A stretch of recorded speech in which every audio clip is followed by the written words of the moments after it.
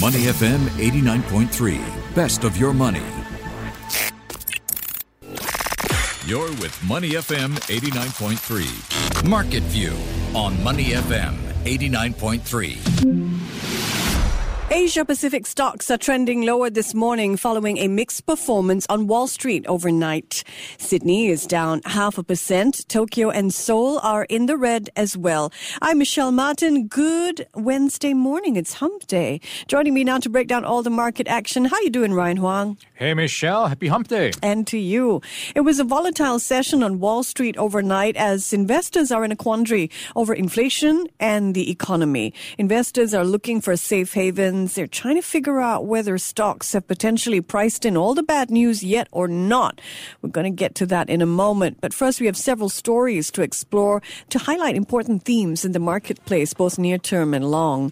The first such story this morning highlights the opening of borders and the resumption of air travel and involves our national carrier, Singapore Airlines. Now, back in October 2019, before the start of the pandemic, SIA inked an expansive deal with Malaysia Airlines to increase the number of code share flights and share revenue on flights between here and KL. Well, now, nearly 3 years later, the deal, which also includes Silk Air, Scoot and Firefly, has won conditional approval from Singapore regulators. So, Ryan, what sort of changes can we expect and how might this affect travel between here and Malaysia?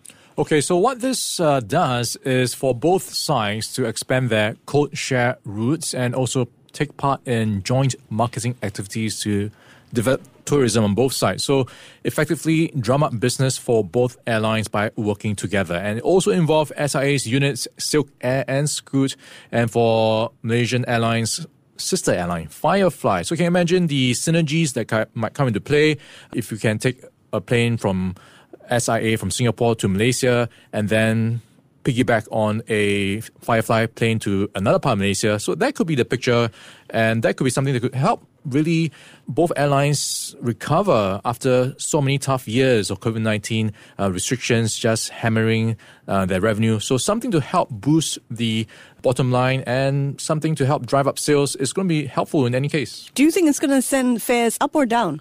Okay, so typically this, I would imagine, if you have economies of scale, you have more people flying, it could help to stabilize prices and bring them down. So that, I imagine, would be something they would try to do to remain competitive because they are not the only airlines operating in this space. So I imagine it won't be a huge impact in terms of prices. It will still be subject to market competition. But I think what might happen is you might see more routes being available, being able to just give more convenience to travelers. So that could be part of the equation. And also both sides aligning their corporate programs, giving companies the option to just streamline corporate travel, tie up their frequent flyer programs. All that just to make things more convenient could make them the more attractive and competitive option regardless of the pricing. Now, shares of Singapore Airlines are down 6% this past week and are flat over the past year. How might this deal with Malaysia Airlines, do you think, affect its business, Singapore Airlines? Well, it could help in the sense that we've been seeing a lot of, I guess, a bit of hesitation in terms of travel, right? People still not getting fully behind getting on a plane, traveling somewhere where they're not sure if things are back to normal yet. So if you have these joint marketing activities, some way for people to just get the incentive to motivate them to explore new areas, new markets, new routes, that's going to be doing some way to help drive up the momentum in the recovery. All right, shares of SIA fell 1.7% yesterday at the close before the announcement. Next up this morning, let's turn to a very different type of travel by road and more specifically by electric car. Now, we talked this week about how China's EV maker NIO will be listing shares on the Singapore Exchange and how Ford has sold off part of its stake in Rivian. No matter what the EV story, though, Tesla is always lurking in the background. It seems to have a very large head start compared to the other players. And today we have two stories from two big names that are looking to erase Tesla's lead. Now, the first is BMW. So, Ryan, what is the German car maker's plans? It's all around making things cheaper. So it's around its battery technology. So for a long time, many car makers have been using what's called prismatic batteries. Now we are starting to see a trend of them moving to round cells for their batteries.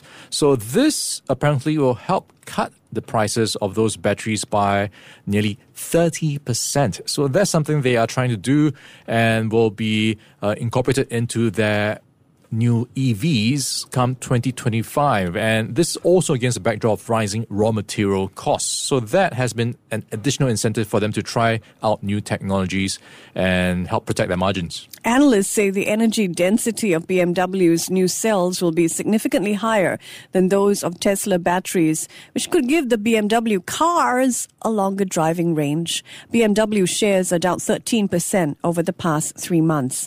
Now, another company looking to break into this space is not making cars yet at all. But then again, about 15 years ago, neither was Tesla.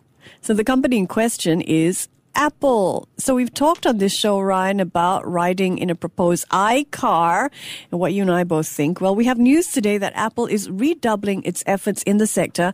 More specifically, it is poaching talent from other players. Tell us more. Yeah, one day, Michelle, you could drive your phone.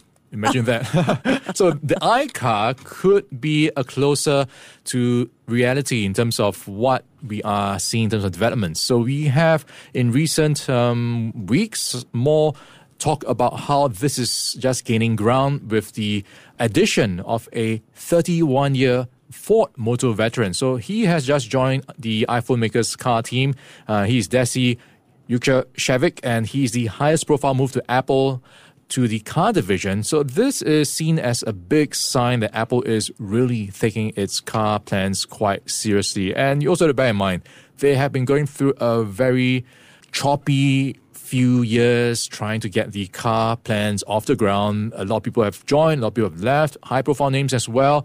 Finally, it seems like there is some momentum going on, and it does still have its work cut out for it because making a car is quite complex, but if it can pull it off, the potential synergies and how it can sync with the Apple ecosystem is going to be a game changer for the EV space. Yeah, when it comes to talent, the project's really been in flux for about a year because of several executive departures. So understandable why it's poaching talent from other players. So we've looked at air travel, we've looked at road travel, and a key component of modern cars are semiconductors. Car makers and phone makers have been struggling to deal with chip shortages. Well, we have another sign this morning that chip demand is still running strong. I'm talking about the earnings of a major chip maker, Global Foundries. What have we learned? So it has reported earnings that have beat expectations. I guess not a surprise. If you look at the first quarter revenue, it jumped 37% to $1.9 billion. And the company had profit of 42 cents a share. And that is well above the projection of 24 cents a share. So that is just showing how Global Foundries and many other semiconductor names have been doing well. And if you look at the outlook coming through from not just Global Foundries, but many other chip makers as well, they have been talking about how there are rising number of new users for semiconductors, more applications for them. So the demand is expected to just continue and be sustained and fuel the growth for these companies. I want to shift to a more financial theme, one that we've seen play out a lot over the past couple of years, and that is corporate share buybacks. Companies have been deploying earnings to buy their own shares. That in turn often pushes up their share prices. So Ryan, who's the latest big name to try this? Okay, so it's Sony. So they have announced a $1.5 billion share buyback, and this is alongside their earnings they have just announced, and overall rather solid. It was up largely due to its sales of PlayStation 5 consoles and games, up 175%. That's the operating profit in the March quarter. They sold 11.5 million units of PS5, and that's up from 7.8 million in the previous year. So off the back of a solid quarter, they have decided, it's time to spend the money on share buybacks. Sony shares are down 35% this year. So do you think the share buyback is going to give the shares a boost? It theoretically could give the share prices a boost. And it might be important because looking forward, they are projecting that things might slow down. So PlayStation 5 sales could plateau because of supply chain issues, pretty much echoing what Nintendo is warning. Nintendo itself is calling a 9% decline in sales of its Switch console because it can't find the parts it needs for the console. And Sony itself also pretty much echoing those sentiments, something they are warning complications from the supply chains will result in just a tough time getting enough to sell. So they have cut back on their sales targets to around 11.5 million as well. And this is something cut back from around roughly 14.8 million this year and 22.6 million next year. So they are just expecting to sell 18 million units this year. A bit of a lowered expectations. And also worth noting is how the Japanese yen is going to play out for these Japanese gaming companies. So you might imagine when you have a weak yen, your earnings might be amplified because you're taking in US dollars. But the catch here is a lot of production costs are in foreign currency. So it's offset to a large extent for Sony. So they are not expecting a huge lift from the weaker yen. All right, let's zoom out now and take a look at overall markets. After a volatile session, Nasdaq finished up 1%. The S&P 500 finished higher as well, but the Dow Jones Industrial Average finished in the red. So what is the basic narrative here, Ryan? Would you describe this as a lack of consensus about whether a bottom to the recent falls has quite been reached, or is this perhaps just a holding pattern? Yeah, those are great ways to frame it, right? I think it's a bit of a wait and see as markets struggle for direction. And looking ahead to today, you have a few data points to watch out for, and it's all around inflation, data out from China and the US, which will give an indication of where prices are going, where inflation is heading, and where the Fed will be in terms of aggressiveness for their policies. So that's just leaving markets just trying to figure out where it needs to be right now. And overnight, it was mixed. You had the Dow lower by 0.3%. On the flip side, you had the S&P 500 higher by 0.3%. And then the tech names bouncing back slightly, with the Nasdaq Composite outperforming, gaining 1%.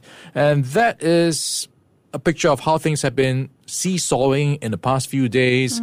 And maybe after we get the inflation numbers out later today, which markets are bracing for a reading of nearly 8% or higher.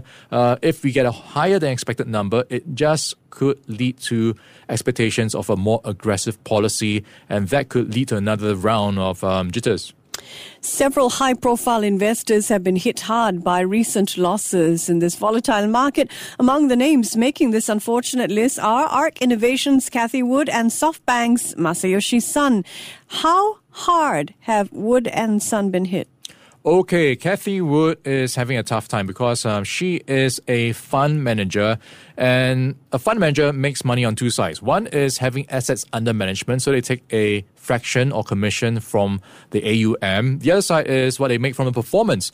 So sometimes, or most times, these are aligned. You know, having AUM money coming in, your performance also goes up, then you take money from both sides. But sometimes there is a tough balance where they have to try to grow the AUM, but at the same time, the performance of the overall holdings is not going well. So for Cathie Wood, she has been having a hard time trying to balance the books on that front. And also, if you look at tech names, they have been slumping by quite a bit in the past week. The big names, the familiar ones that she's been holding on in her portfolio, have been taking quite a hard hit, and she will have a very tough time facing her shareholders or investors. And for SoftBank, billionaire Masayoshi Son is set for another record, but not a good kind.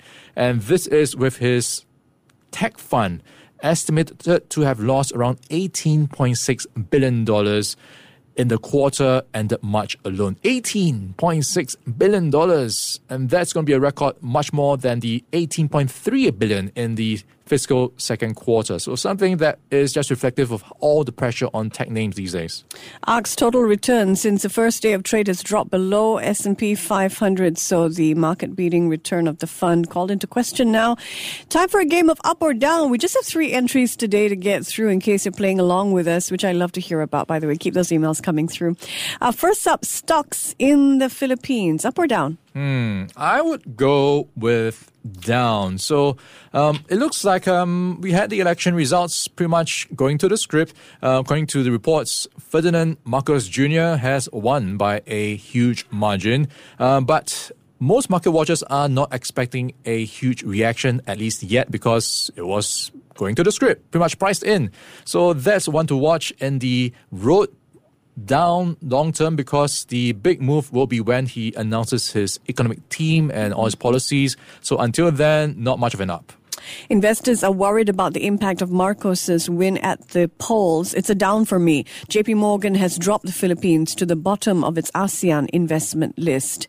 Next up, let's look at Elon Musk. Elon Musk is going to be an up for me. So he's in the headlines for saying he will lift the Twitter ban on Donald Trump. So I guess putting his money where his mouth is about free speech and allowing everyone to have a voice. So looks like he is sticking to his promises. I'm going to go with a down on the back of that news, lifting the permanent Twitter ban on former U.S. President Donald Trump. And finally, U.S. tariffs on China. That is going to be down, because they might be going down. This is with the address by Joe Biden in Washington to the public, talking about bringing down the cost of living. So his idea that he's putting on the table, that he is reviewing, that he might be reversing or unwinding some of those tariffs that Donald Trump slapped on China. And of course, all these taxes on things made in China coming through, from diapers, clothing, furniture, has been just an additional cost for businesses, which will be passed on sometime down the road to consumers. If he could remove it, theoretically, that could bring down the inflationary pressures. Another downer. Though this could be good news for U.S. consumers, U.S. President Joe Biden saying he is considering lifting Trump-era tariffs on China in order to fight those rising prices in the U.S. Let's turn to Singapore now. We are 21 minutes into the local trading day. Singapore was one of the worst performing markets in the region yesterday, although we still performed better than Hong Kong. The Straits Times Index fell 1.25% to 32.34. The STI has now given back once again most of its gains from earlier in the year. It is currently up 3.5% since January. So what does it look like this morning? Ryan, are Singapore stocks rallying or are they falling further? Okay, so we are building off a 5-day losing streak, and if it stays this way, it will be number 6. We are now lower by 0.4% at 3,221. And looking at what we have on the STI table, it's pretty much slightly more red than green right now. At the bottom, we've got Mapletree Commercial Trust down by over 2% to $1.79. DBS down 1.5% at 31.96, and this is with DBS trading ex-dividend today, and it's followed by ST Engineering, Jardine Matheson Holdings, and SGX. At the top of the table, we have Dairy Farm, and that's up by 1.5%. Hong Kong Land is in the green by 1.2%, and Yangzhou Shipbuilding up by 1.1%. All right, one more note before we go, Ryan. How much would you pay to have Thor's hammer in your hand? Or maybe Samuel L. Jackson's the wall that he used in the movie Pulp Fiction? I don't have a lot, so I will go with $10. Because a treasure trove of movie memorabilia is up for sale at a Hollywood auction next month. If you have a bigger budget, maybe you want to take a look at Andy Warhol's Marilyn Monroe paintings, because Shot Sage Blue Marilyn, the painting, has just sold for $195 million, and that is the most ever for a work by a U.S. artist. So if you've got the right piece of art, you can fetch a right price.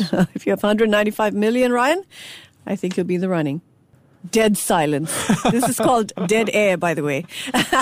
Thanks very much, Ryan Huang there. I'm Michelle Martin. This has been Market View. Before acting on the information on Money FM, please consider if it's suitable for your own investment objectives, financial situation, and risk tolerance. To listen to more great interviews, download our podcasts at moneyfm893.sg or download our audio app. That's AWEDIO. Available on Google Play or the App Store.